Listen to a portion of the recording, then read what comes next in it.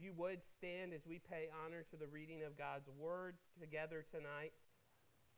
Matthew 28, verses 18 through 20. This is God's word to his people. And Jesus came and said to them, "All authority in heaven and on earth has been given to me. Go therefore and make disciples of all nations, baptizing them in the name of the Father and of the Son and of the Holy Spirit, teaching them to observe all that I have commanded you. And behold, I am with you always to the end of the age." This is God's word to his people. What we're praying tonight is that he would write its eternal truths onto our hearts. Let's pray together this evening. Father God, we come before you tonight as people who are sinners and desperately in need of your grace. We come as people who are deserving of wrath, but instead you sent your Son to die for us and take the wrath that we deserve. So Father, as we think about even our country tonight, it's hurting, it's sick, angry, and tired. In the midst of all of these emotions, people are turning everywhere for the wrong answer to the problem. Even the church seems to be turning to the wrong answers. Tonight, we will be reminded of what the right answer is, so help us as a generation of younger Christians to be prophetic about the right things. Give us the courage to stand and point people to the only way to experience life during their lives here on this earth. Help us and remind us of whose we are, who goes before us and behind us, and whose authority we operate under. We ask these things in the name of our Lord and Savior, Jesus Christ. Amen. You can be seated tonight. Just because something is old does not mean it's out of date or irrelevant. Just because something's old does not mean necessarily that it is out of date or irrelevant. Normally, that would get a much greater response, maybe with an older crowd. You know, we live in a world that experiences a lot of change. Consider the changes that have taken place in the last 50 years. So let's just start at 50 years. Virtually no one now has a home phone, a landline. Even to say landline can be confusing to people. No one has a home phone right now, for the most part, but 50 years ago, outside of telegrams and mail and pay phones, the home phone was a fought-over staple. When you think about adding phones now to our phone contracts, 50 years ago, the conversation would have been adding lines. And thinking about this concept of a party line, which I don't even understand how that works because I'm not that old. I just have heard of such things. They existed and were somewhat necessary. Now think about this. Consider the fact that if you go back 26 years from today, these things did not exist. Craigslist, Match.com, Amazon, and eBay. None of those things existed. You're like, okay. Outside of Amazon and eBay, and maybe a few of you, Match.com, I think we can get by without those things. Amazon, though, realistically, right now, if you're thinking about it, Amazon has got it put on a wish list for you so that you're ready to buy it when you leave. Now, let's think about in the last 10 years. In the last 10 years. 10 years ago, if you went back 10 years from today, a little bit more longer actually, but 10 years, there was no such thing as an iPad. All of you that post pictures of the food that you eat and the things that you do and the vacations that you go on, or look longingly at what other people do in the world of Instagram, did not exist. 10 years ago, Instagram was not even around. Snapchat was not around 10 years ago. Some of you, that to you is more detrimental than Amazon or eBay not being around. If Snapchat were to go away, you wouldn't feel like, man, I'm connected. The Avengers movies didn't exist. No Avengers. 10 years ago, we didn't have the Avengers. That's not good. We had Iron Man, we had Captain America, but the gang wasn't all together yet. So 10 years ago, we didn't have that. And then Venmo. I know there's some of you are like, debit cards, checks, those types of things. We don't know how to exist without Venmo.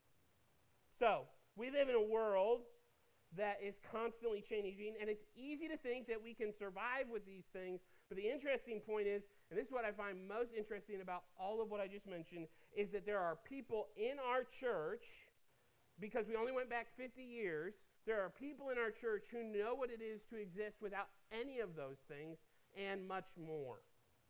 They didn't have those things, and they managed to survive and thrive.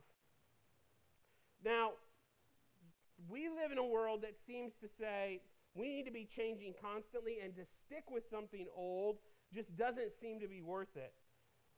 And sometimes this happens inside of the church. The church can feel old.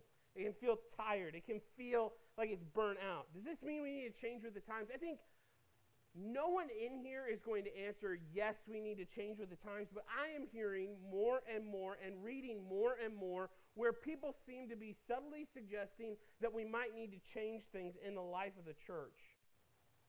And I would agree with you. If we were going to ask the questions, does this mean we need a new strategy for 2021 if we want to reach people with the gospel? I think the basic answer to that question is no. While the method or the strategy might change, and while we might come up with different avenues and programs for advancing the gospel, the baseline core issue stays the same. The trouble, though, and this is the trouble that comes for every generation, the trouble comes when we start to allow that vision to be slightly altered or changed because we have forgotten what it is. And can I just kindly say, in light of events just even as recent as today, the American church is at a crossroads where it's going to have to make a decision about if they're going to be prophetic about Christ things or prophetic about cultural things.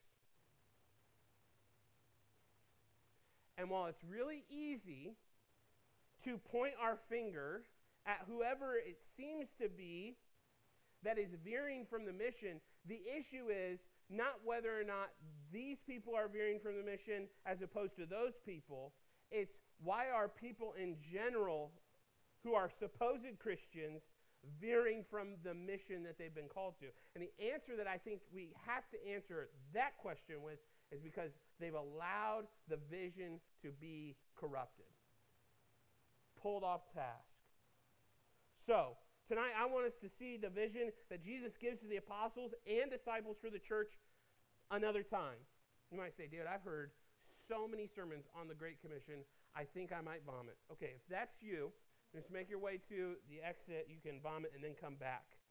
Because my desire tonight is that by seeing the Great Commission once more and hearing it again, we would be energized to get back to that vision as a college ministry and be passionate as a college ministry, which I think bleeds into the life of the church about seeing it fulfilled. And in order to do this, I want to hang our thoughts on three ideas. Number one, authority. Authority. Look at verse 18. And Jesus came and said to them, all authority in heaven and on earth has been given to me. Before we are told what our objective is tonight, Jesus Christ makes it clear who holds the power and the authority for Christians to accomplish the vision that Christ has for his followers. The authority that they will have, Christians will have, is uniquely located in Jesus himself. Jesus says, all authority relates to and directly points to Jesus' divine status. Jesus does not give a command as someone who is operating from a position of supreme authority over merely earth either. Look what he says, all authority in heaven and on earth has been given to me. Jesus gives commands as someone who has supreme authority over everything. Abraham Kuyper would say, there's not one square inch in the whole existence of this universe where Jesus Christ does not declare mine. And we need to be reminded of that tonight. We need to be reminded of what happened to the centurion. Matthew 27:54, just a few verses up above this claim that Jesus is making. When the centurion and those who are with him kneeling or keeping watch over Jesus saw the earthquake And what took place, they were filled with awe and said, "Truly, this was the Son of God." This Jesus, his authority is sovereignly comprehensive.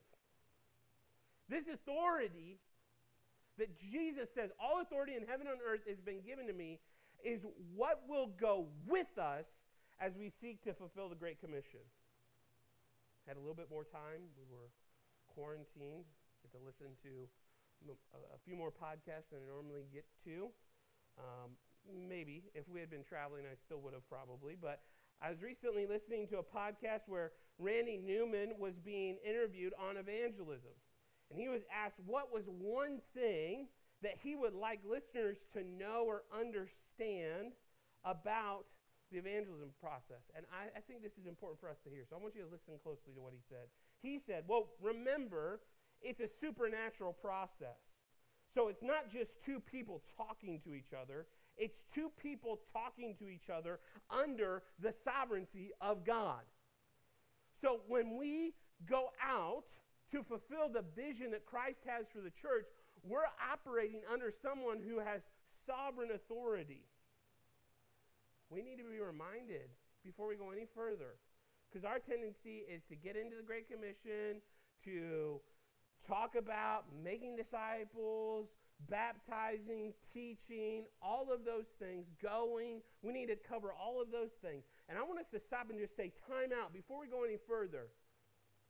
When you go out tomorrow, or even tonight to have a meal together, and even the conversations that you will have, all of them operate under the sovereign, comprehensive authority of Jesus Christ. And so when you're nervous about sharing the gospel, when you're nervous about trying to fulfill the Great Commission, when you're nervous about speaking of Jesus, two encouragements. Number one, even the Apostle Paul, 2 Corinthians, gets nervous about sharing the gospel. He talks about being weak and not having strong words and struggling. And two, you operate tonight under comprehensive, overarching, power-seeking, sovereign Christ, who is operating and working in and through you to accomplish the Great Commission. So we need to see first tonight authority. And then number two, we need to see the Great Commission. Or I would put it this way, a Great Commission. Verse 19, leading into verse 20, go therefore and make disciples of all nations, baptizing them in the name of the Father and of the Son and the Holy Spirit, teaching them to observe all that I have commanded you. This is our vision. This is our commissioning call. This is why the church exists. This is the task that we're commissioned to do.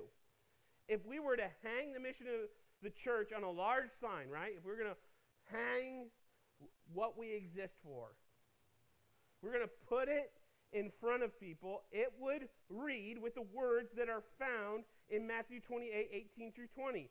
Functionally, the mission of the church is to make disciples.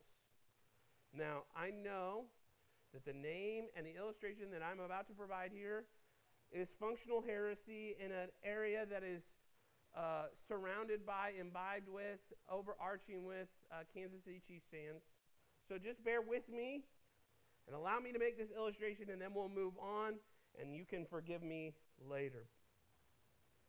The infamous coach, Bill Belichick, when he coached in Cleveland and in New England, what was most famous about their office facility was the lack of motivational posters that often accompany sports offices. Like, be the best you can be, and, you know, we'll all get through this together if you're in Cleveland. You know, all of those inspirational. He came to both of those facilities and took down every motivational picture, sign, and poster. And he put up one that was there in Cleveland, and now one that is in New England. And it reads simply this: do your job. You want motivation? There it is. Do your job. You need help getting up in the morning? Do your job.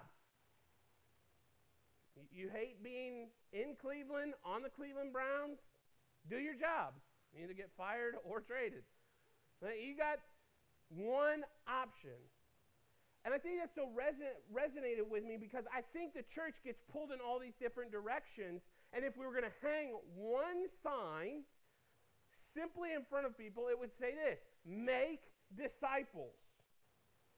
This admonition is not to make converts, grow larger churches, have large ministries, but to make disciples. If you said, David, what's your goal with the college ministry? Make disciples. Do you want to have 60 students? Do you want to have 150 students? Do you want to have 800 students? I want to make disciples. Dan Doriani is very helpful here. He says, to make disciples is to lead new believers to maturity so they understand and follow Jesus and eventually become leaders too. By making disciples, the church stays strong over the generations. You need to make disciples while being made a disciple if you want to truly fulfill the Great Commission. And if you are in Christ, your desire should be to fulfill the Great Commission, just by the way. I think there are a lot of Christians who are very comfortable with the idea of not having to fulfill the Great Commission. They think that that's somebody else's responsibility. Jesus does, look in the footnotes. I promise you, it's not there. Jesus does not say, go therefore and make disciples of all nations. Footnote. And you go to the bottom of the page and you read, only if you're a pastor, missionary, or evangelist. There's no qualification. Jesus does not care if you dig ditches, if you are a teller at a bank, if you're an accountant, a lawyer, a school teacher, if you mine for Bitcoin, or you're called to ministry. Jesus says your commissioning call is to make disciples. There are no exceptions. So how will the disciples be made? Well, it's really functionally a three-step process. I love the New Testament a lot of times because these guys operate in threes, and that's just how I think, so I'm just thankful for it. Number one, going. It says, go therefore and make disciples. Christians are no longer to serve as a light. Think about the nation of Israel serving as a light to the nations around them, but they are to take the light of the gospel to those around them, both near and far. Near and far. How do you say, how do you know that it's near and far? Well, the commission to go here, he says, and make disciples, panta ta ethne. You're like, that's not what it says in my Bible. Right, because it's in English. Disciples of all the nations. Panta ta ethne. If I were brave enough to get a tattoo, it might be this. If I wasn't allergic to pain. Panta ta ethne. Go to all the nations. This commissioning is one that sends people to all the nations with the intent to make disciples. The BD Automobile says, from the four corners of the block to the four corners of the globe, Christians are sent to make disciples. We don't just send people to send people, by the way. Because I think sometimes people are like, going, I'll just go. You're not just going to go. We're not sending you as a vacationary. Not taking you so you can get your passport stamped.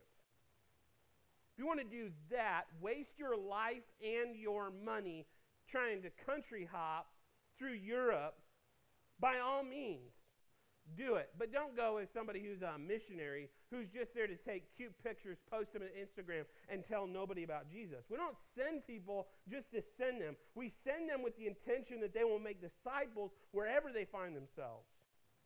That starts with making disciples where you are. Because of this fundamental truth, Christians are sent everywhere. Sometimes we narrow this text too much. We can begin to think that this text is for people called to global missions. They're going to do this vocationally. But that view is way too limiting and not provided for us in the text. This is what a lot of people do. Somebody opens up Matthew 28 and says, I'm going to preach a sermon from Matthew 28, 18 through 20, and half the congregation zones out because they're like, I'm not called to global missions. Everywhere Christians go, they are under a commission to make disciples. Doesn't matter. Whether you're going to Walmart tonight on the north, south, east, or west side of Springfield, or whether you're going to, I'm assuming that there must be a Walmart in Dubai, in the UAE, you're called to make disciples. I've had the privilege now of working with college students for the last 8 years, either at Bible colleges, the Bible college, or here at our church. And I've seen many students, honestly, and I'm not trying to cap anybody tonight, so if this feels like I'm personally attacking you, I promise you I'm not. I don't have you in my mind. I always feel like I have to say this when I make pointed statements like I'm about to make. I can tell you in the last 8 years, I've seen many students who have expressed what I would characterize as a seemingly genuine call to full-time vocational work in global missions, while at the same time never or rarely seeking to make disciples in the context in which they currently were placed. I'm called to do global missions, David, but I'm not sharing the gospel with anybody around here. This is confusing and wrong on so many levels. And so I would get myself into class chapels or teaching at the Bible college or even what I'm about to say right now, and it seemed to be helpful at some level, so I'm going to express it once again. Why, if you feel that God has called you to global missions and you are not sharing the gospel with people you're around, you're not trying to make disciples, you're not trying to help disciple people in the context of your local church, you're not sharing the gospel with anybody around you, you're not plugged in and involved in the life of the local church, I would ask this question: why would any of you expect people to give you money to go overseas and not share the gospel there? If you don't do it here, why do you think a location change is going to help?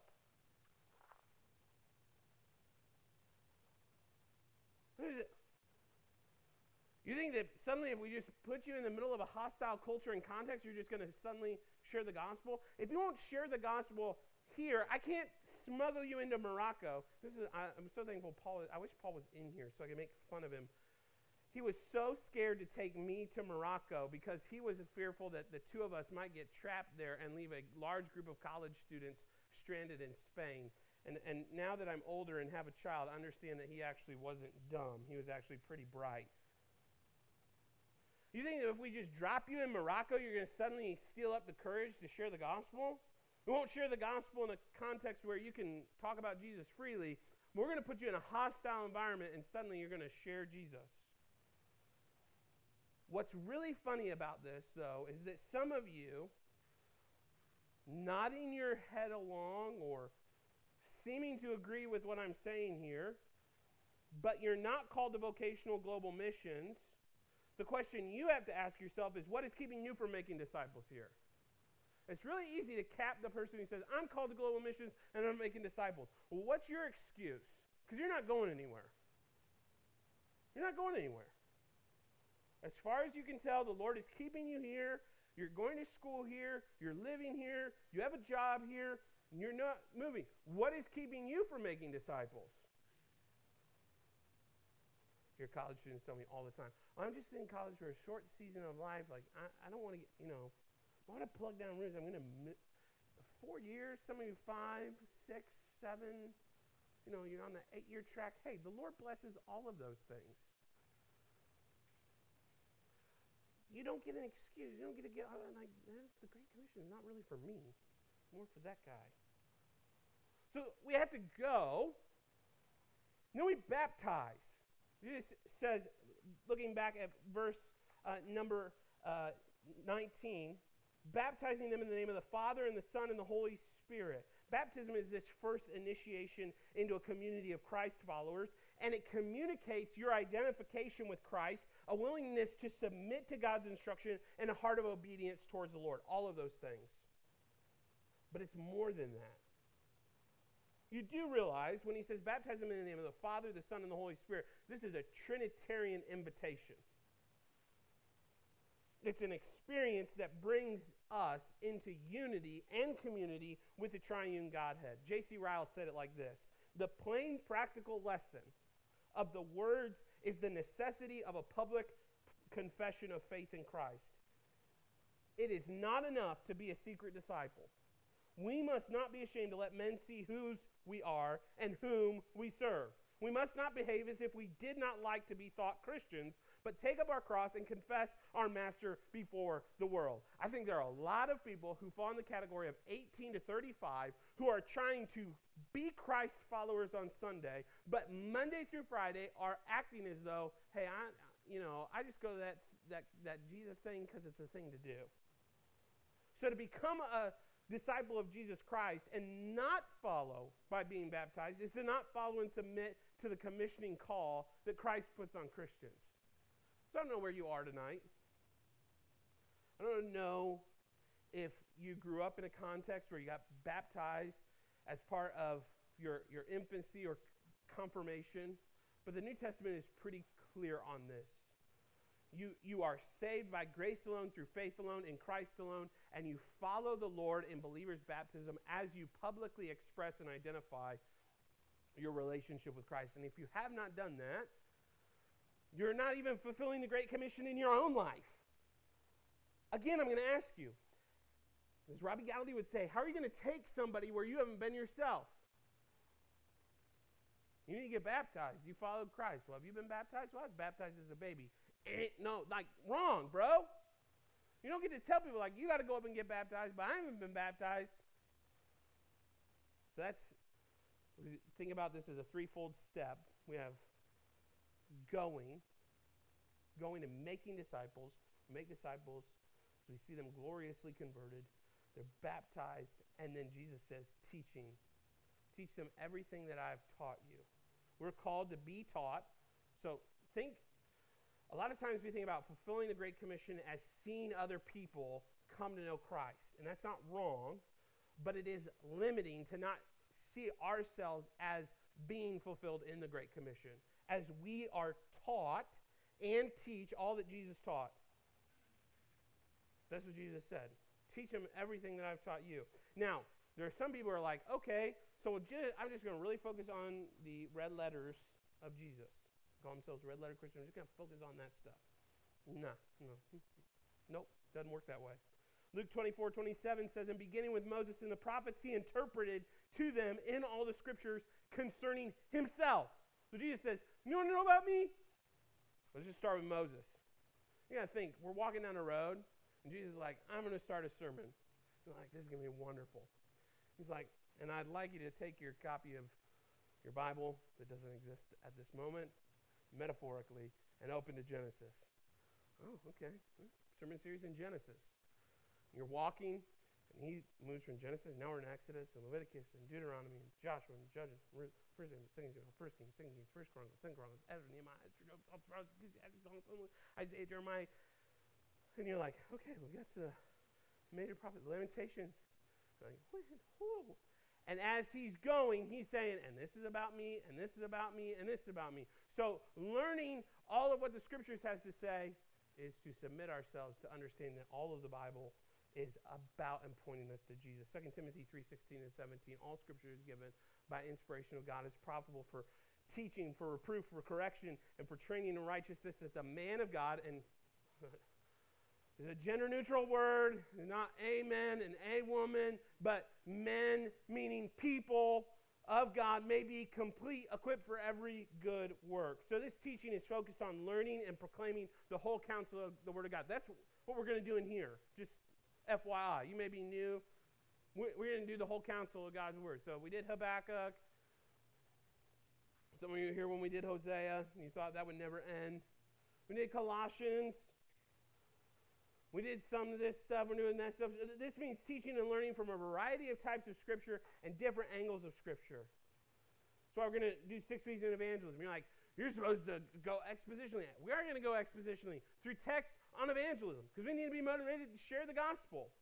Okay, so we see first authority. We see second, a great commission. And then number 3, we see presence, his presence, Jesus' presence. He bookends this. Notice what Jesus does. He gives us a commissioning call, but he bookends it with 2 important facts. Number 1, you go under my authority, and then here's the commission, here's the back bookend. And behold, I am with you always, even to the end of the age. What is the Christian's comfort as they seek to fulfill this great commission? Namely, that Jesus Christ, whose authority Christians operate under, will be with them through it all. Jesus does not leave us to ourselves to fulfill the Great Commission. For we could not do that even on the best of our days. You can't, in the best of your days, in your own power, in your own strength, in your own self, fulfill the Great Commission. Rather, he is present. Christ is present with us and sustaining us through our efforts to fulfill the commission. Leon Morris. I love anybody who's named Leon. We're giving away a book, by the way, for My World, My Mission. The guy's name is Rico Tice. I'm just finding all these guys with sweet names. I was born in the late 80s, early 90s. Everybody was named David. I went to BBC. The years I was at BBC, like 83 people were named David. Nobody was named Leon, and nobody was named Rico. So I'm just trying to find you guys, the people with the cool names. Leon Morris helps us to understand this idea when he says, when Matthew draws his gospel to its close, he has nothing in the way of an ascension account. He's not talking about, oh, we're looking up and watching, and then the angels are like, what are you guys doing? No, Matthew doesn't do that. He emphasizes the importance of Jesus' continuing presence and concludes his gospel with this magnificent assurance that Jesus will be present and that he will never be withdrawn. He may be away physically, but he will be with them always to the end of the world and to the end of time. So, when I go out to fulfill the Great Commission, I may get nervous and I may worry. And I'm going to be real honest with you. I get nervous and worried and don't share the gospel enough because I get timid and I'm like, I don't want people to reject me or to not like me.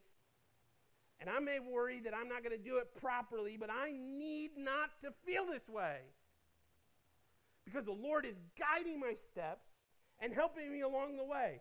I'm operating under his authority, and he's with me. He's with me. Go back to the Anglican J.C. Ryle. He says, let us go on believing and not be afraid. It is everything to be a real Christian. None have such a king, such a priest, such a constant companion, and such an unfailing friend as the true servants of Christ. You've got Jesus Christ with you. So you might be sitting here, right? You've heard this now. Authority, a great commission, and a presence. And you might say, okay, but what now? Well, here are a few takeaways for you, just real quickly. 3 big takeaways I think we need to have. And number 1, in order to fulfill the Great Commission, you must be a Christ follower. I don't want to make the assumption tonight, we make this assumption all the time, that just by your mere presence here, that you are a Christian. If you're here and you know nothing of Christ, I'm going to be more excited that you're here. But it's impossible to do what we're talking about tonight unless you have the indwelling work of the Holy Spirit. He's reigning and ruling in you, and that may even be confusing to you tonight. But if you do not have Christ, it is going to be impossible to fulfill the Great Commission. So in order to fulfill the Great Commission, you must be a Christ follower. Number 2, in order to fulfill the Great Commission, you must rely on the right power source. Quit trying to do it in your own power. Quit trying to see your friends converted in your own power. Quit trying to be winsome enough and funny enough and creative enough. Give them the gospel. Be tapped into the right power source and operating under that authority. And number 3, in order to fulfill the Great Commission, you must be obedient. You must be. This is a call to obey. You know, it's easy tonight to look at others and assume it's their responsibility to fulfill the Great Commission. The reality about our vision as Christ followers, the reality is that each and every one of us are called to live out the calling to make disciples. The question we are confronted with tonight, as we think about bringing this to a close, the question that we are confronted tonight with is as old as humanity is itself. Will we be obedient or disobedient to the commands of God? Some of you just started your Bible reading plan for the year. You went back to Genesis 1. This is the same question that confronts Adam and Eve. Am I going to be obedient or disobedient to the commands of God? Let's pray together this evening.